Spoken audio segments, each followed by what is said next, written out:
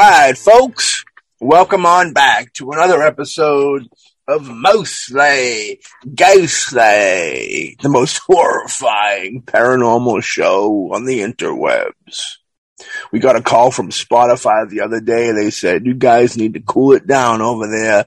We're getting complaints and lawsuits for fucking terrorism. Yep, terrorism. It's when you cause too much terror in somebody's life. I'm joined by the great Ray Booten. How you doing over there, Ray? Not bad, not bad. How about you? Doing all right. Doing not too shabby, you know what I mean? A day above ground's a good day, they say, right? It can be unless the buzzards get to you first. Oh, the maggots. The maggots. On a music note, I had a glorious Funkadelic Maggot Brain record arrived today. I was so happy. I've wanted this for many moons. Colored vinyl. Maggot colored. They call it peach, but I think it's maggot colored. Very cool. Hey, never put maggots down. If you're in the wild and you have an infected wound, I'm not a doctor, but I heard about this. So it's not directly coming from me. But if there's a carcass nearby with maggots, put some in your wound. They'll clean it out. Just remember to get them out of there too.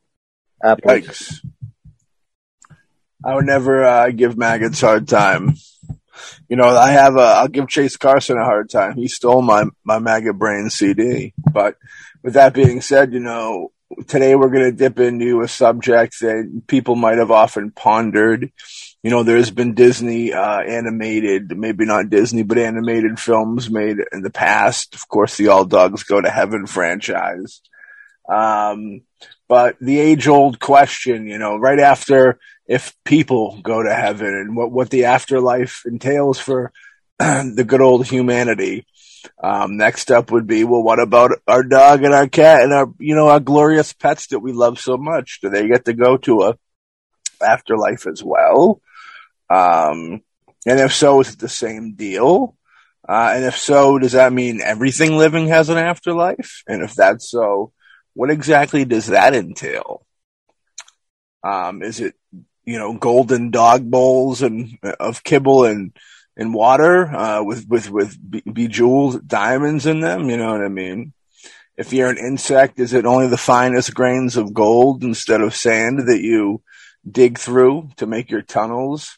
It's a very interesting deal. Now, I think me and Ray both kind of agree with the act that yes, we would both, I think, feel like there is an afterlife for animals and such. Now, Ray, is it? See, with me personally, I would say, yeah, it's probably all the same energy because I don't think the afterlife is physical. I think it's all energy stuff, so like it's invisible. But so yeah, like the insect and the dog that energy would all be there as well. What's your take? Do you think that there may be two different types or multiple types of heavens in the afterlife? I agree. I think it's more of an energy sort of thing. I don't think that unless we're going to manifest back into this world for communication purposes, I don't think that once we pass through, we keep our present form. Yeah. I think it's more of an energy form, and that would apply to animals as well. I know there are certain beliefs where when you get into reincarnation, you can actually come back as an animal. Right. So everything living has a soul, and that soul is its original energy. If everything came from one creator, then it has a spark of that divine soul, that creator in it. And that would be animals as well. Yeah, there'd have to be some type of crossroad there for the human spirit to come back as an animal spirit. They'd have to link up somewhere in the chain of things, you know? Well, there's an interesting, there was a story, I think it was by Lovecraft, where two men debating about the afterlife, and one of them, they both agreed that they'd give a sign, and they agreed what the symbol was. One of them dies, the other one's in his garden, and he's clearing everything away, and he sees a snail. He goes to reach for it, but something looks kind of funny. and he watches the snail, and very, very slowly, in the fresh turned dirt, it creates the sign that they had agreed on. I thought it was kind of creepy, but also very cool. That reminds me of an episode of Monsters, which was like kind of like a Twilight Zone of the 90s. More of a Tales from the Crypt, more of a poor man's Tales from the Crypt. Very creepy, very Twilight Zone-y like. It's very interesting that story. Creepy, definitely creepy for sure. Kind of makes you wonder. Yeah, for sure. God's given every animal a soul, so animals continue to exist forever. Just as human beings do. However, animal souls are distinctively different from a human soul. While God created humans in his image, animals don't directly reflect God's likeness. Also, God has assigned humans to care for animals while living with them on earth and learn spiritual lessons in the process, especially about the importance of unconditional love, which, everybody loves that about your animals and your pets, is that they love you unconditionally, or at least because they know that without you, they don't get food and they have to live with their shit and piss. Nobody likes that. Well, some people do. I guess the maggots would like something like that. But, yeah, I'm vibing with this for sure. Now, what's your take on how, humanity was done in God's likeness and animals? Where do you think where do you think animals came from? When God was saying, let's create Earth, and he did that there was the heavens, and animals were on the third or fourth day or something like that, right? Well, if you go with the likeness, I think that if you're saying the human form and God is like the human form, I think that's ego, and I think it comes from interpretations and writings, the ancient writings. If you were to take something like, if you were to ascribe to God or the creator has to look like us, so to speak, humans, you're making God human. I mean, you're reinventing God into your image. Yeah. And if God's responsible for the entire universe, billions of galaxies and all of the other quantum universes we don't know about, etc., billions upon billions, why is God going to look like a human? Well, I think it's a form or something, an energy or a form which created all of this, and it goes back to interpretations and translations. But I think it's humanity trying to kind of corral God into something they can understand, and the ego saying, "Well, God has to be human form." And with like a half animal, half human, and that's almost like a satanic vibe, like the Baphomet or something like that. You know what I mean? Well, why couldn't God be a ball of energy or light that everything came from? Like he could be the abyss, like the film. Yeah. God has given animals life in the same way as we were given life. Arch Stanton writes in his book, Animals in Heaven, Fantasy or Reality. That was a good book. I read that in preparation for this episode. An animal possesses a soul. All right. I think every living thing possesses a soul, you think? I think so. Would that consider plants as well? They have the essence of creation. They have a form of soul in them. Yes. So it'd be kind of interesting. I wonder what heaven or afterlife for a plant would be. Just one where nobody steps on them and cuts them down, you know what I mean? Since animals do have souls, they praise the God who made them, writes Randy Alcorn in his book, Heaven. The Bible tells us that animals in their own way praise God. Do you think that's true? I think that they are in many ways closer to God than mankind because they're living in accordance with the laws of nature, and nature is an extension of God. They're not really tied up in all the sin and the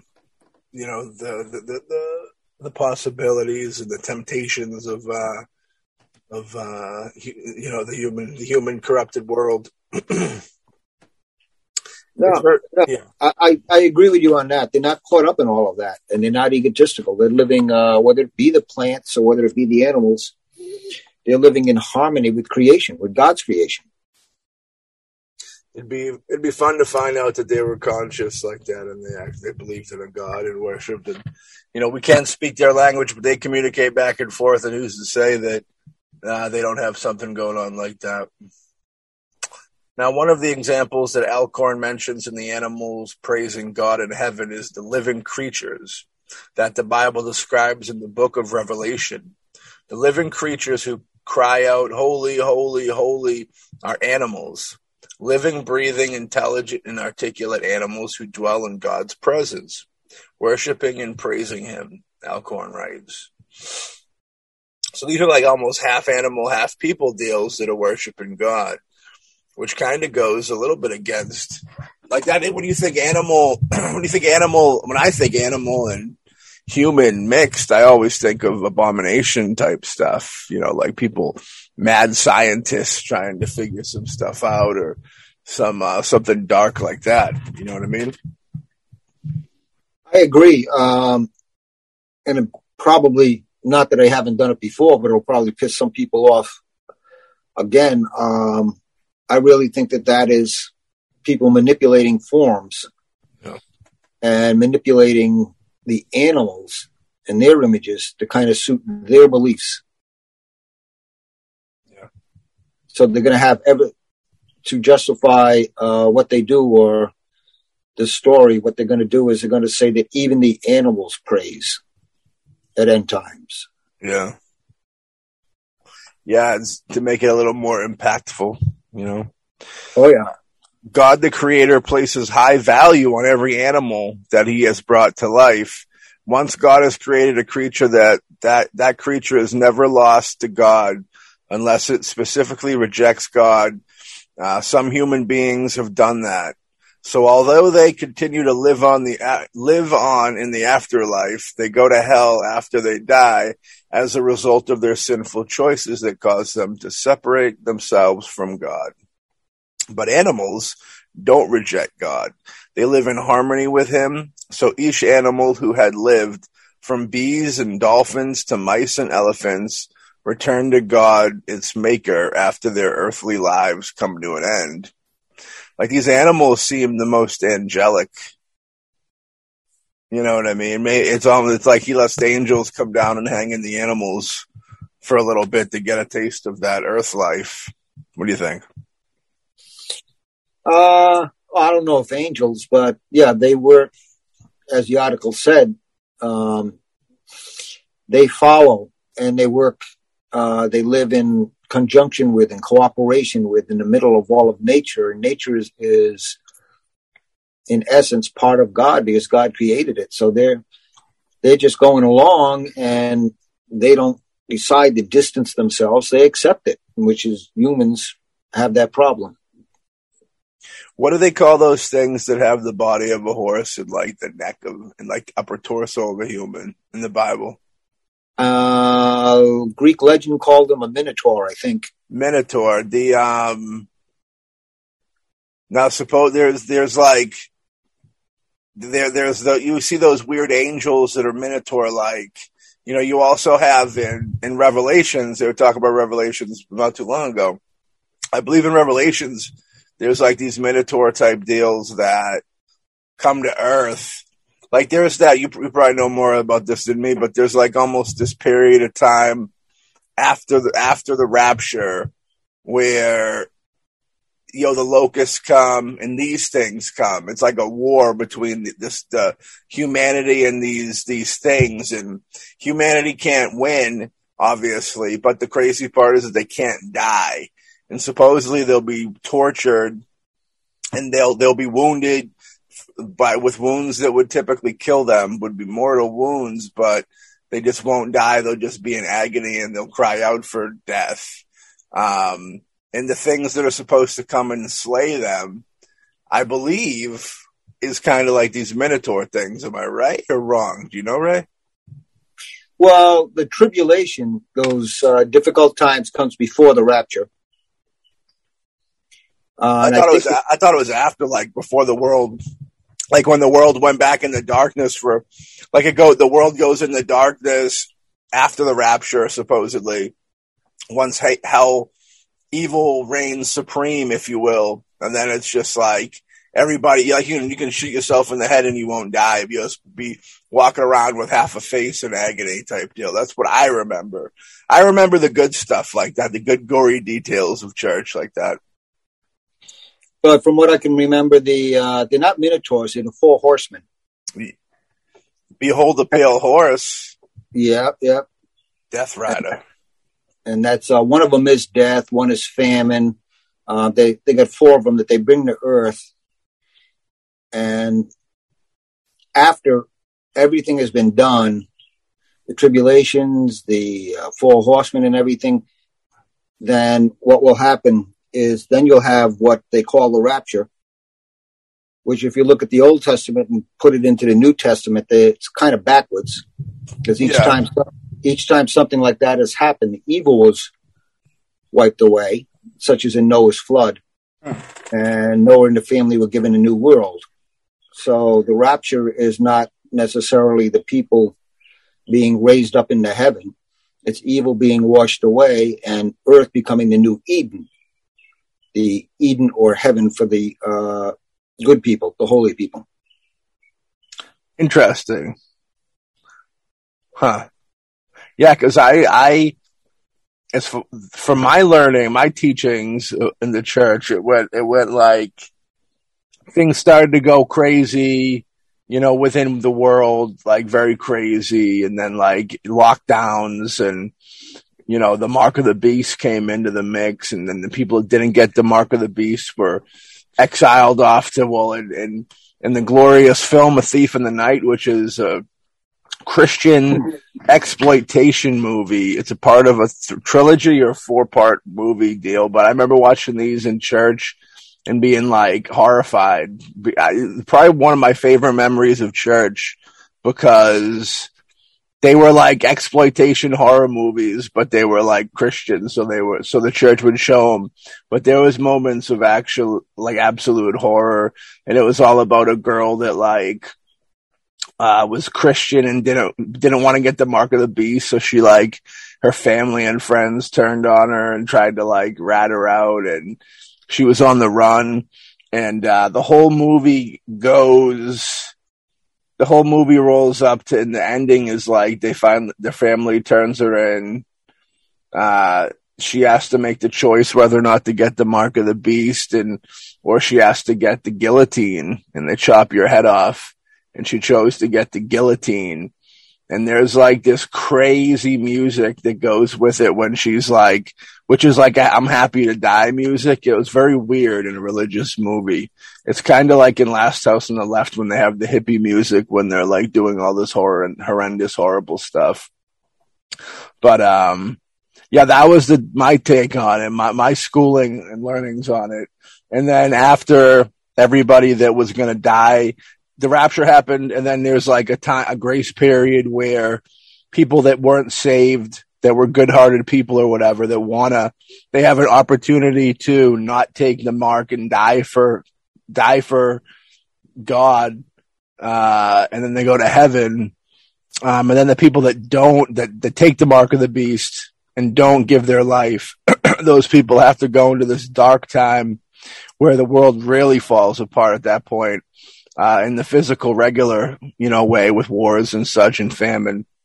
But then there's a religious, weird, paranormal element where these weird, they have shields and breastplates, and they're right out of Old Testament, and they have horse bodies with the upper torso of, a human with a sword and shit.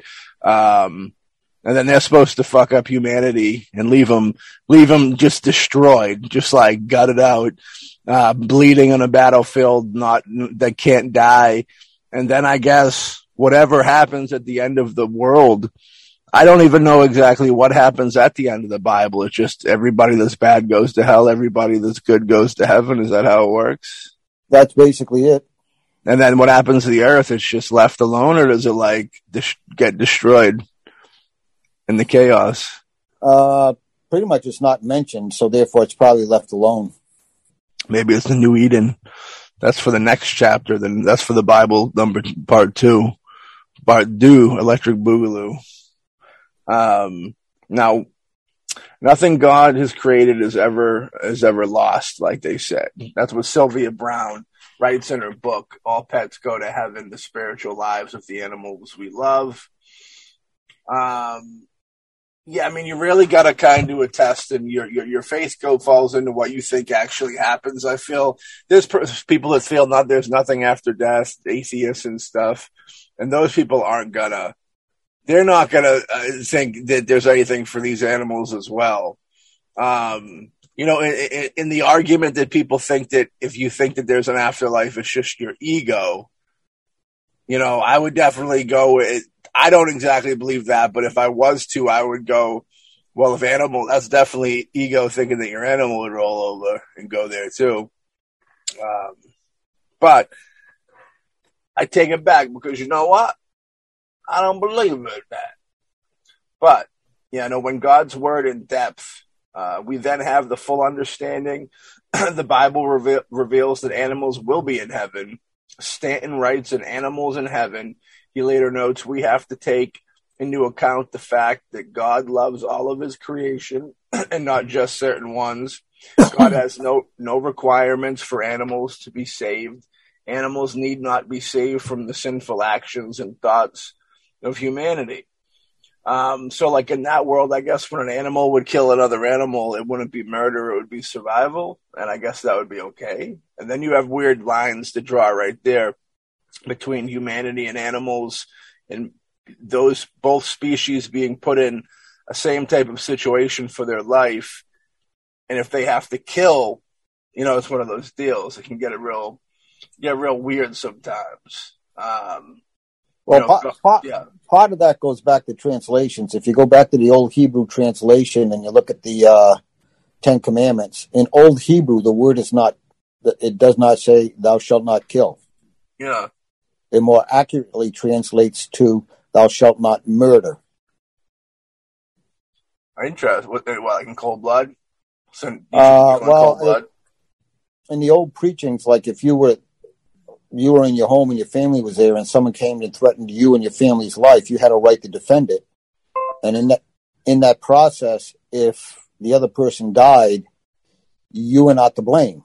Right. Because you were defending life and they chose to try and take it. So it's the other person that's at fault.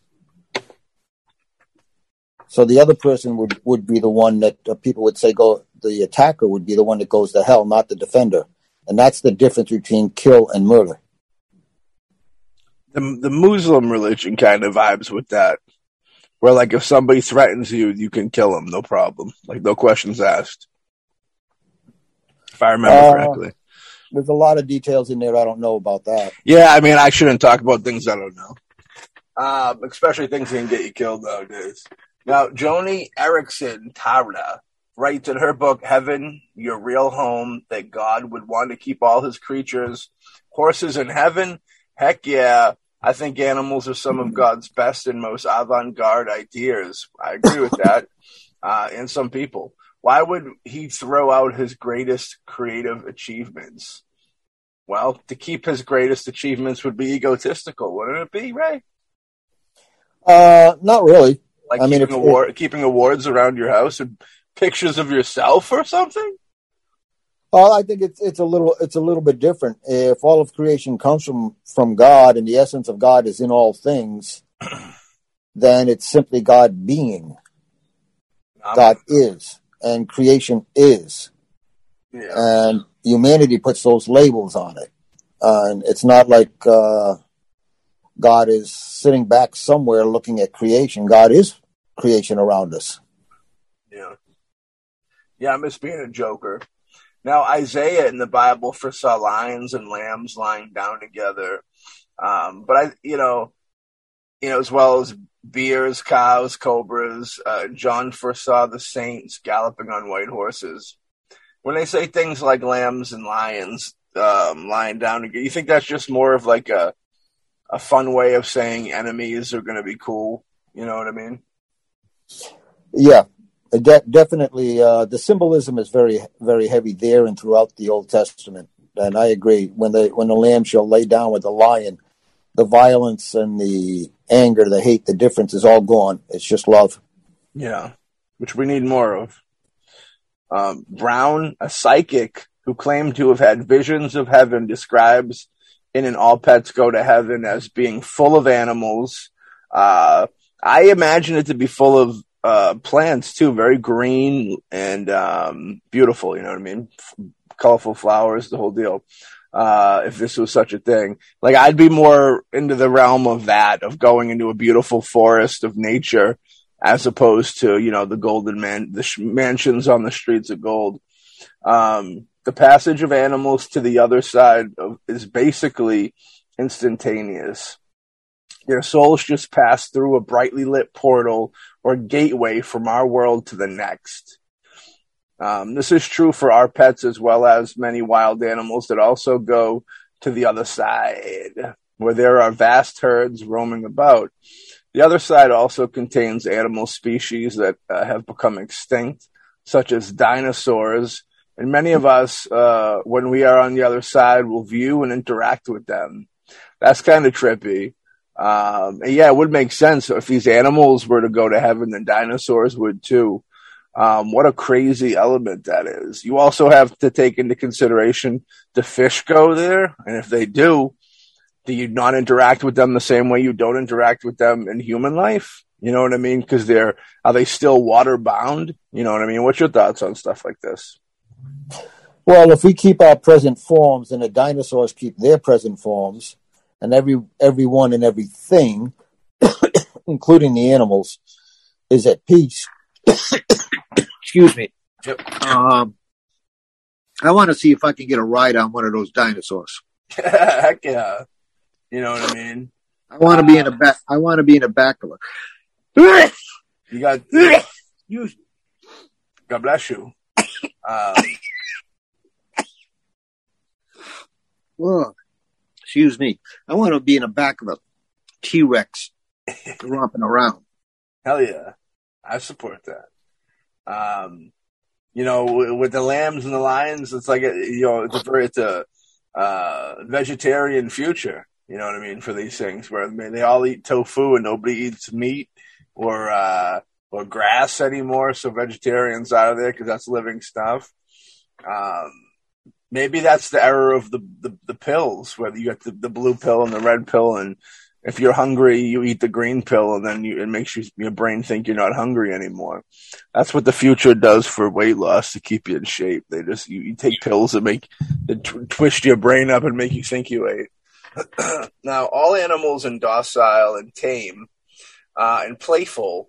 They herd together. They herd animals together. Birds will flock together.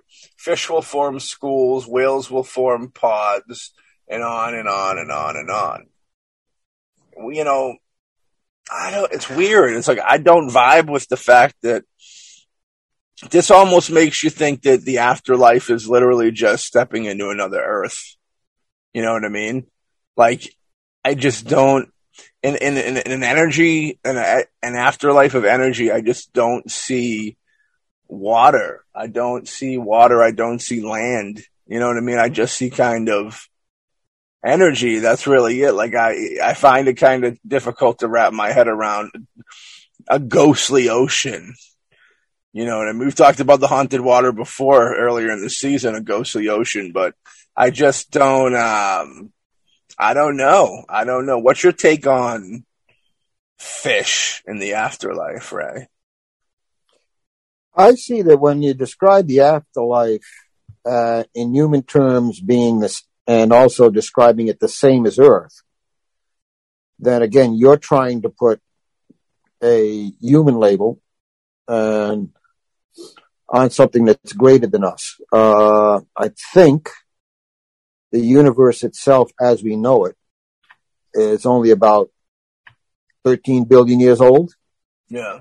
And here we are, human beings in a form on a planet for what, 50, 60, if we're lucky, maybe 100 years. And we're defining everything, not only in the universe, what's beyond it, into the spirit world. And we're giving very human descriptions and rewards, whether it's you're in a great palace or whether you're frolicking in a beautiful garden, to something that's is beyond our comprehension while in this form. We're trying to make it comfortable, make it identifiable. We're defining something we can't define because we don't know. Yeah. No, I'm with that for sure.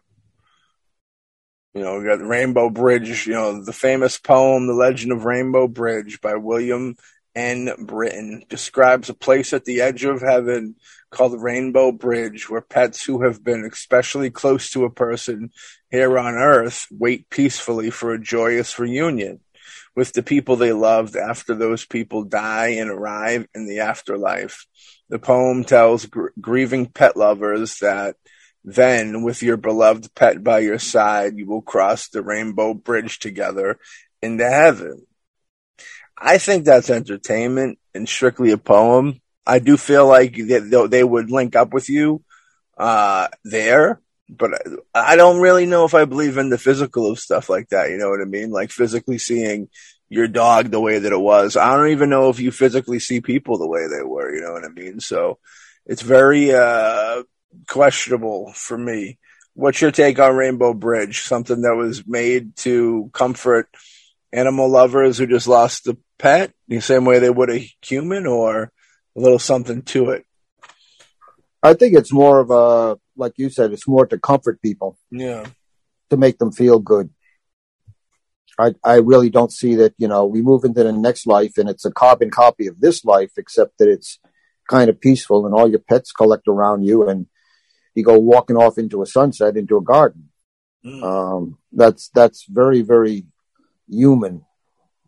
We're rewarding ourselves in things that we see as pleasant or like in this life. Yeah, I do think they'd link up. I just don't know if it would be as physical as that. No, arranging heavenly reunions between pets and people would be just like God, because his loving nature, writes Erickson Tada in Heaven, it would be totally in keeping with his generous character. I guess in the sense, if you were to vibe with that, these pets were sent here to be our little buddies, our little rays of sunshine type deal with the unconditional love type thing. If that was proven to be that's why they're here, then I could almost agree with the fact that, yeah, they visit you and they comfort you to bring you, over. But then you would go, why doesn't everybody have a pet in their life? You know what I mean? Like, wouldn't that be, I know people that hate animals, you know what I mean? So it's like, you think it'd be more of a common type vibe type situation to love animals if that was their deal. Well, someone's outside enjoying neighbor and they swat that mosquito on their neck. They may have just swatted their spirit guide. Well, that's the thing, stepping on ants, all types of stuff, roadkill, that squirrel that got electrocuted on your electrical box on top of your house, you know what I mean? They're all kind of makes you want, if you, in the sense of everything has a life. I mean, everybody listening has probably killed a spider, God forbid, maybe even things bigger, you know what I mean? But it's like, a situation with a spider, yeah, it's creepy, it's gross, it's weird looking, but is that a reason to kill it? Probably not. So, like, does that kind of make people murderers? for killing another living thing that they didn't have to. Their life wasn't threatened. It was just an inconvenience to them. Because when you break it down like that, it sounds like the motive of a serial killer. It was that other person's life just happened to be an inconvenience for them at the time, so they snuffed them out. You know what I mean? Oh, yeah. As a matter of fact, right now I'm sitting out back and there's a rabbit probably about 6 feet away from me, and we're just kind of looking at each other. It's looking around. We're enjoying life together. It's almost as if it's listening to this podcast. He probably is. It came up, sat down, and now it hasn't left. What's your take on animals holding secret, almost secret powers, whether it be the understanding? Nobody ever knows if they actually understand us or not. You know what I mean? They very well could. They very well might not be able to. Maybe they have telepathic powers. Maybe just incredibly well hearing. You never know. In many cultures, certain animals, cats in particular, are supposed to be protectors. They can see beyond this world. Yeah. They protect us against evil spirits and negative energies. I think on an energetic, or you might say telepathic level, yeah, there's a communication there. They can feel whether you're a threat or not. Yeah. And if you're not a threat, then those are the ones that, come up and you can feed them by hand. The days of worshiping cats in the Egyptian times. I wonder what God thought of that one. Because worshiping cats would be, I assume, is almost satanic. You know what I mean? I don't think that. I think that's no bueno. You know what I mean? There's probably a problematic thing. Well, worshiping them is one thing. Befriending them and recognizing potentially any powers they have, I see that as okay. If you were in the woods walking around and you stumbled into an upright cat human, could communicate with you, what would you do? Would you deal with it, or would you just kind of try and get out of there? Oh, I'd want to communicate.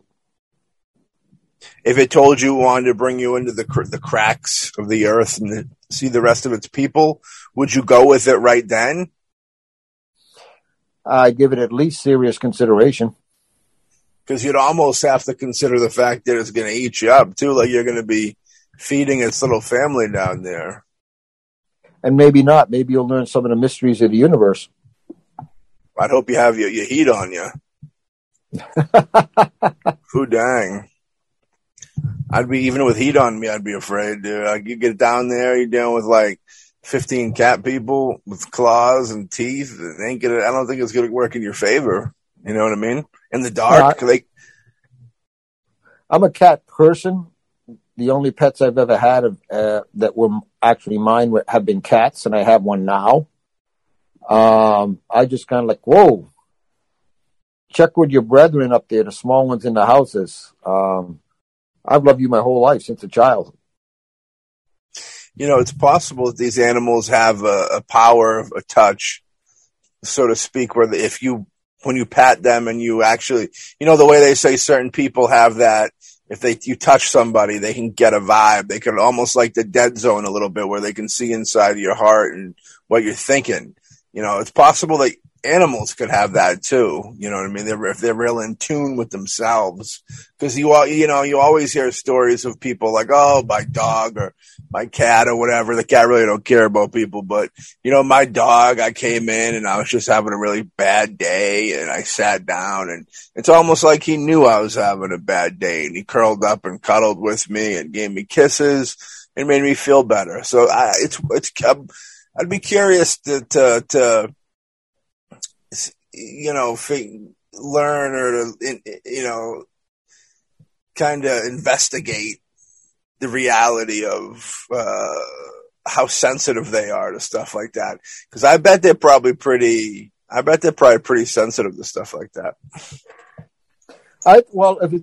If you're talking about on an energetic level, and let's say your chakras or your energy is out of balance and they can sense it, then yeah, they would turn around and try and help you get back to that balance and that peace in your energy.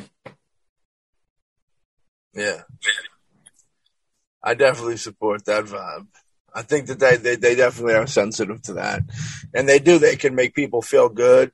They can make people angry, feel bad, laugh, the whole deal, you know. They all have their personalities, you know. Now, people that have said they've been to heaven and back during near-death experiences describe being greeted upon their arrival in heaven by angels, especially their guardian angels.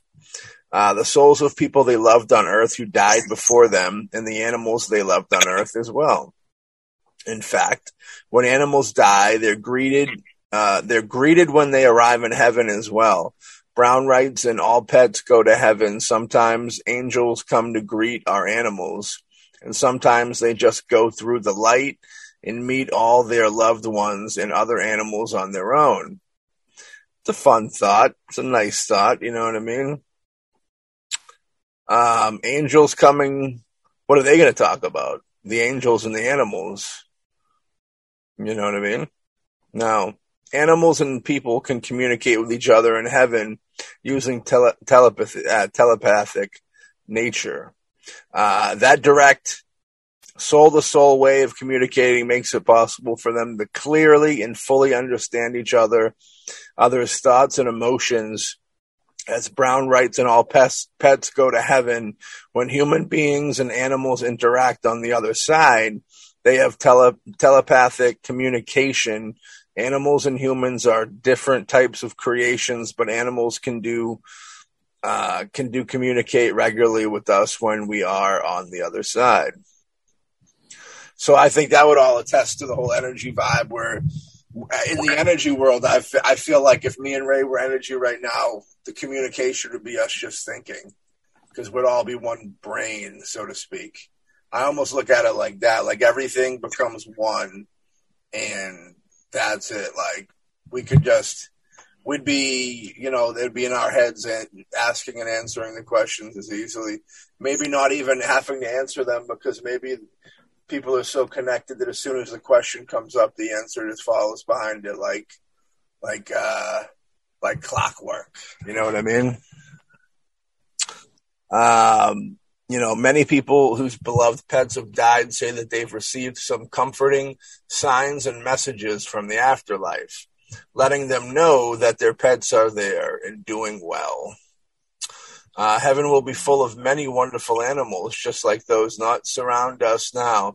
So just when you're in heaven and you're with that 30-foot anaconda, don't be afraid. You know, it'd be funny if it was like, you know, there's like a sketch. I could see a sketch of like going to heaven and trying to buddy up with the anaconda and then it eats you. And it's like, well, you know that story, you know that old native story about the snake being the snake, where it's like the lady saved the snake and nursed it back to health. And then like one day it bit her, and as she lay dying, she goes, why have you bitten me and killed me? I've taken care of you for so long. And he goes, I'm a snake. What'd you expect? And then she was in shock because the snake talked to her, and then she died. What a world. She was so close to the death that she started communicating with animals, Ray. What do you think of that? Actually, communicating with animals in spirit is possible. I heard if you lose enough blood, you can have a conversation with Lamp. But well, you go back years, where I spent a good amount of time. There's a small group of us training, and sharing, mediums and psychics. We'd get together once a week for 2 or 3 hours. And we did this for several years.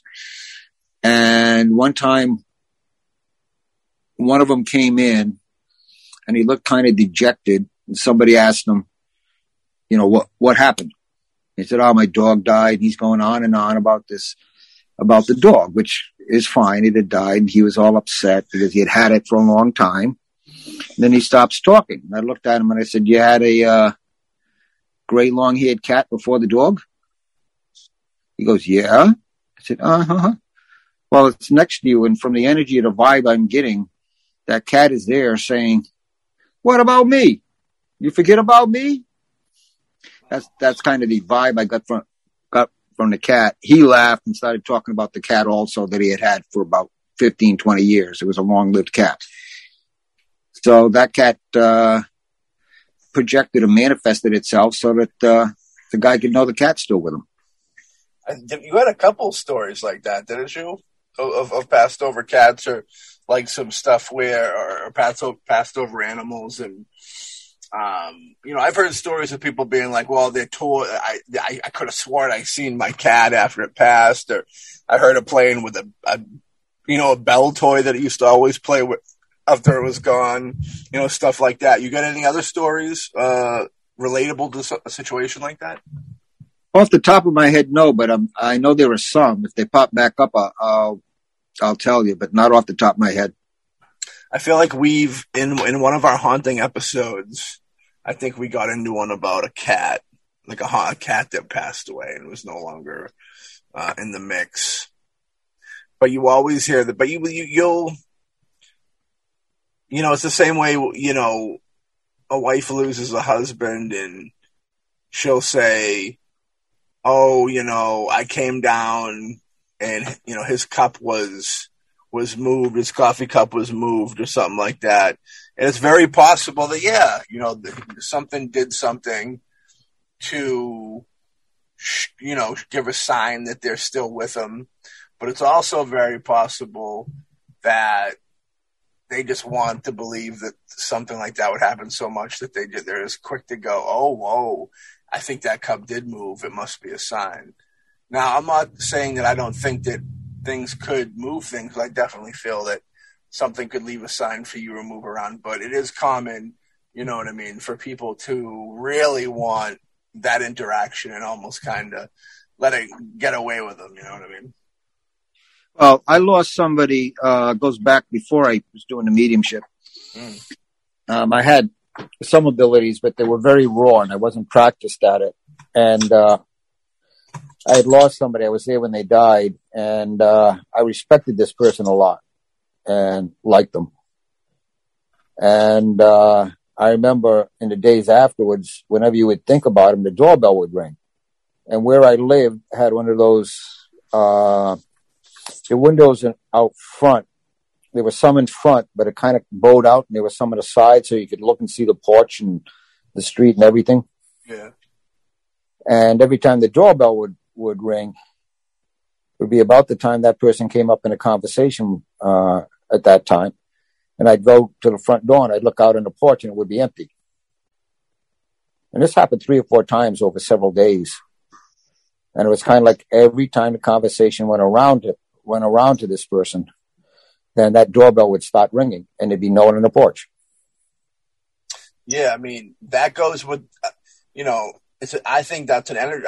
That one I think is a little more realistic because it's energy, and there would be electricity that would connect that doorbell. You know what I mean? So I think it would be easy for it to make that crossover there.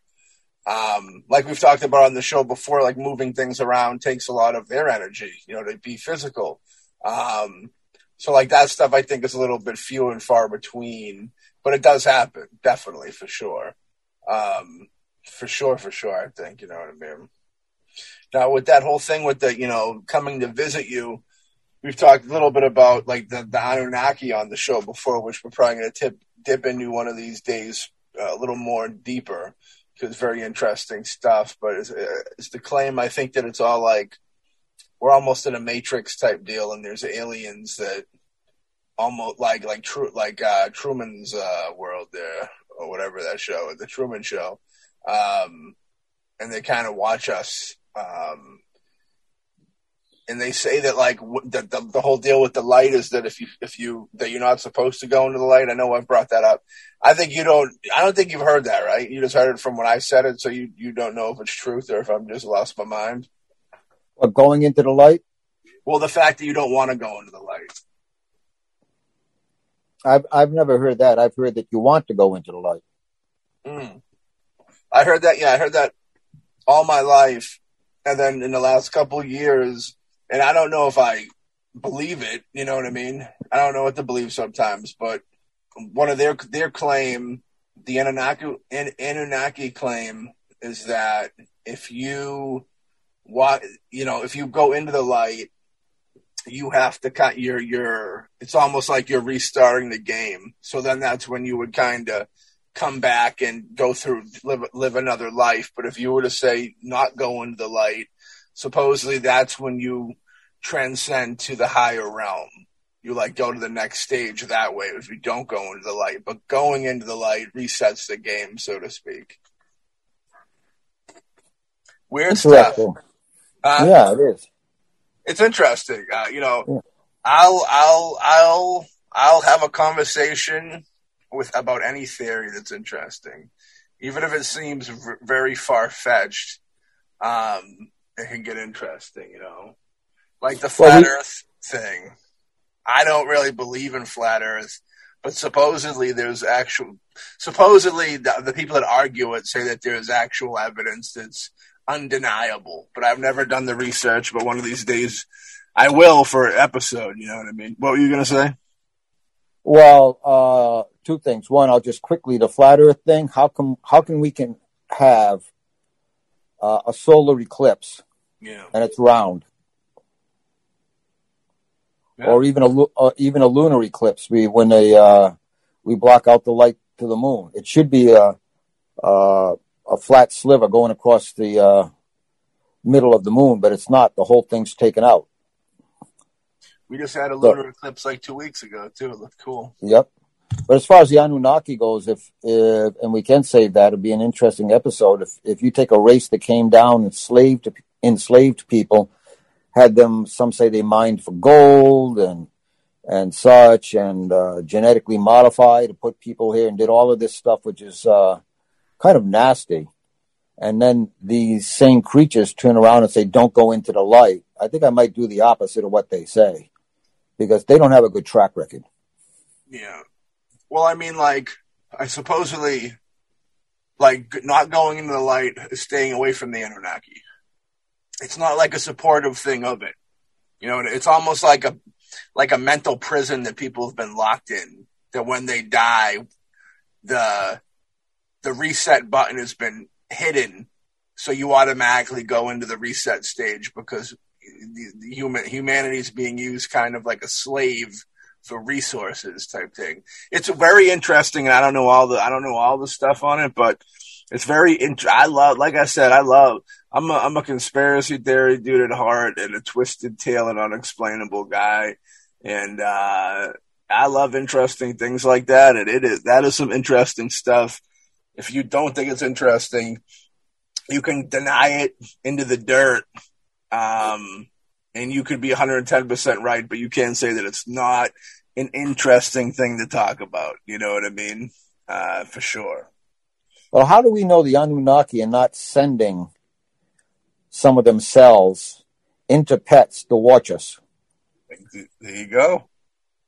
Or to get our love, and put our love into them, or put our there's people that'll murder, kill themselves, you name it, do horrendous things because they love their animals so much. If it meant getting their animal out of trouble, it's like their children, you know what I mean? So maybe there's something to be said with that. Imagine that. Imagine if you found out later in life, somehow that these animals are the aliens, you know what I mean? They came from some other place and just adapted in. They're so different from us, you know what I mean? If you were to take somebody out from another world that didn't know anything, and you said, this is a picture of a human, and this is a picture of a dog. Do these two species live on the same planet? They'd probably go, fuck. Dude, they're so different. I'm going to say no. I'm going to say they're on different planets. And they'll go, no, they're on the same planet. Believe it or not, this one owns this one. They're like slaves, but they're nicer to them. You know what I mean? What can you do? But, so, All Dogs Go to Heaven. There was, I think, maybe 4 or 5 of those films. but you only got one episode of the Mostly Ghostly talking about where these animals go when they take the big see you later. I think me and Ray both agree definitely. Yeah, yes, they definitely go to the big party at the end of the rainbow. You know what I mean? They got to show up. They got their ticket in the mail too. They're not excluded. It's not a no dogs allowed affair. You know what I mean? I think all animals, but it's more of an energy thing. It's very interesting when you break down the animal thing in your head, because you could very easily go, oh yeah, my lovable friend, the dog, will be there with me. But then you think to yourself, well, my lovable friend, the anaconda, or my lovable friend, the fucking scorpion, or you know what I mean? Are all these things that you don't really want to deal with, are they going to be there too? And I guess if they were to be, you supposedly wouldn't be in fear of these things. But the fear of these things are so burnt into everybody's brain that it's very, clean slate. It's almost like they'd have to clean the slate so much that you wouldn't know what's what anyways, But I almost feel like it is a clean slate that you don't know what's what. Like so on certain days, I wonder if anybody knows anybody in the afterlife, if there's any personality, or if it's just energy. You know what I mean? Who's to say? It's a wild thing. It really is kind of crazy. We could talk about it for 8 years straight, and then probably another couple of weeks after that. But did you want to say anything else in closing about this theory that I might not have touched on? No, I believe that the essence or the energy, whatever is behind the animal, within the animal, part of God's creation, that continues on, just like we do. Now, whether you choose to describe it as a wonderful doggy playhouse, or I'm not going to say cat house, a doggy playhouse and stuff, choose your own description of it. But I think it's just like I think that the divine, the creator, is greater than us. I think it's a little bit more than just our physical comforts and pleasures that we have now. But we can be reunited with their essence, and it's a good thing. Imagine a world with the next realm. You open your eyes and you're in a world where dogs and cats and animals are at the human level. Humans are at the pet level. And what type of world that would be? Well, it'd probably be kind of one which is you would call judgment and justice, the way some people treat animals. Yeah, it would be. That'd be a scary world, of course. That's waiting to be a Wes Anderson movie or like an animated film, Pixar film, because that world would have very friendly animals that were cool to you and loving, like you have humans, but it would also have your serial killers and your demented, twisted, dark, perverted, horrifying animals the way we have our humans in our world that we're in now.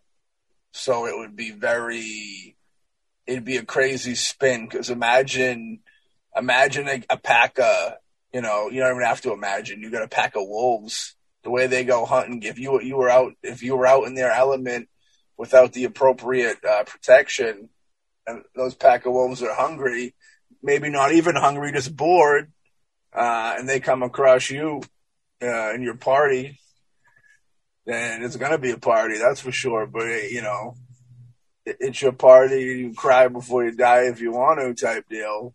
But yeah, that'd be troublesome. Imagine that, like a street gang of fucking blood-hungry wolves that were like smarter than you were, and you had to and they were out for blood.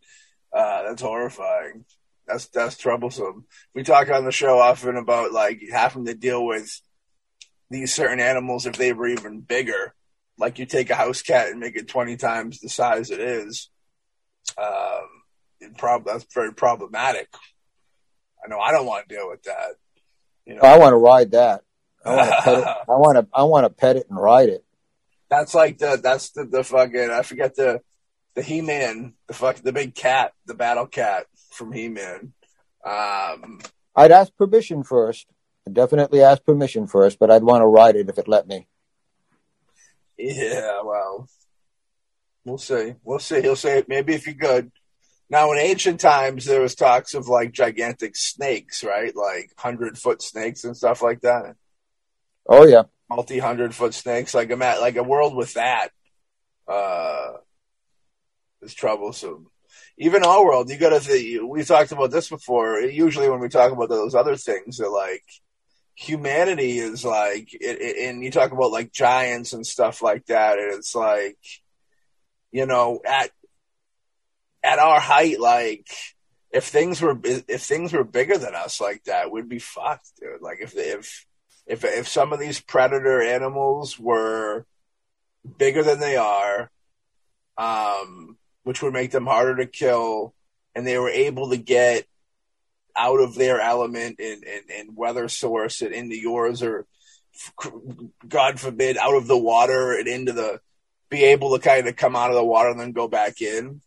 That'd be like a horrifying thing to begin with. If underwater life figured out a way to come out and go back in and have beef with us, that's a science fiction movie, right there. A world of war, an underwater war. But that's crazy. The only reason why we are the prominent species,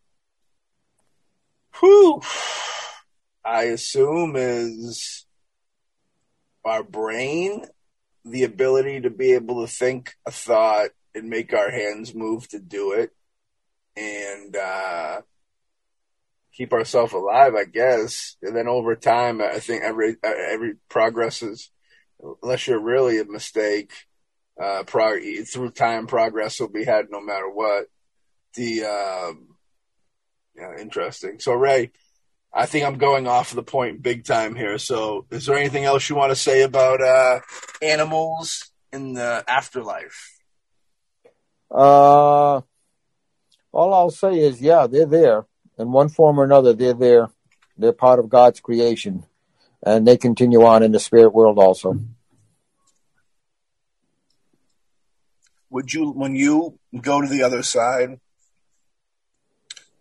how would you feel about, in the physical form, being around all those animals? Like, you'd be cool. Like, I know you'd want to ride on a few backs, but would you be cool with like a 50-foot anaconda wrapping itself all up around you and stuff like that? I think that even though like it's not going to kill you, or supposedly not going to kill, I don't know. I feel like there's still a little bit of something in you from the other. If you have a memory, you think of trauma. You know what I mean? People that something happened to them 50 years ago, and now if they're in a room with it or something like that, and they get a vibe of it, you know, it sets them back. In the same sense of that, I feel like you're not going to be able to jive with these things that you know in another world. We're going to fucking rip you to shreds, give you one of the most horrifying deaths of all time. I think the fear, you would have to have your brain and your slate wiped clean, because the fear, I think, would still be there. And I know fear is one of those things that sheds when you transcend, but I don't know. I feel like it's weird. I think like they'd have to really clean the slate, and if you clean the slate too much, is it even you anymore? That's my question. That's my dealings. Well, if you do transcend, yeah, then you are leaving these things behind, and then these fears and phobias, and then you would confront these things, and it might be awkward at first because you're not used to it, but you would also, and this is in the spirit world, a different world, be able to feel their love and their essence. And that should really get rid of all of what you may have carried over. If you did, I mean, you'd see them again as God's creatures on the other side without all of the garbage that we put on top of it now. Very interesting. It makes sense that everything that was alive would go to the same place. Going to different places would be weird. But I guess if we were talking in the world of dimensions, and I've said before, I think that a lot of the afterlife is mental. So almost like your happy place, almost like heaven's like your happy place in a way, mentally. You know what I mean? They would, an animal or whatever would have a happy place as well. I don't know. It's interesting to think that they'd all be meshed together. But I don't, I still don't know. I still don't know what, that whole physical, like, heaven and hell thing. I don't know. I think it's more of a mental vibe. Yeah, you feel things. You'll still feel pain physically and stuff, but like, I think it's more of a within yourself type vibe. And it can either be happy place and good times, or it can be, torment and torture. You know what I mean? But I think it's one of those things. And, yeah, it's very interesting, of the mashup of these two. Do you think they're both in the same realm, or do you think maybe there could be a dimensional split type thing? I think it depends on how much of your ego and your life while you're in this world you were able to give up. And if you cannot give it up, then that's where you either become a ghost, you either reincarnate, or you experience a personal hell with your separation from the divine. Mm. Now, in the old, when they talked about hell back in the day, was it always a forever thing, or was it something that you did, 10 lifetimes in hell and then you got another run at things? There were some religions where you went there for a while. It was kind of like a waiting station, and then you moved on. I know in the early Catholic Church they had purgatory. Yeah, that's when you were bad, but not bad enough to go to hell. So it burned away your sins, and you earned your way into heaven. So there, as far as hell being a stopping point, that has been brought up in different cultures, or believed in different cultures. Yeah. Personally, myself, I think it's the separation that we create within ourselves, and mostly to do with the ego and our separation from our divine nature and from the Creator. That is the hell. Yeah, I remember as a kid taking in all this stuff, going to church and stuff. I want to say that I had like a vibe like hell was a timeout type weird deal.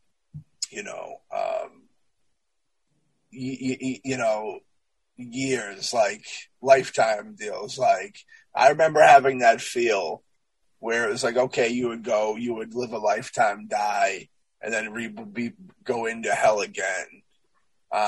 Maybe that's just a hellacious life. We've all know people that almost feel like they're cursed. Maybe somebody did throw a curse on them. That it's bad luck and terrible shit constantly. Who's to say that?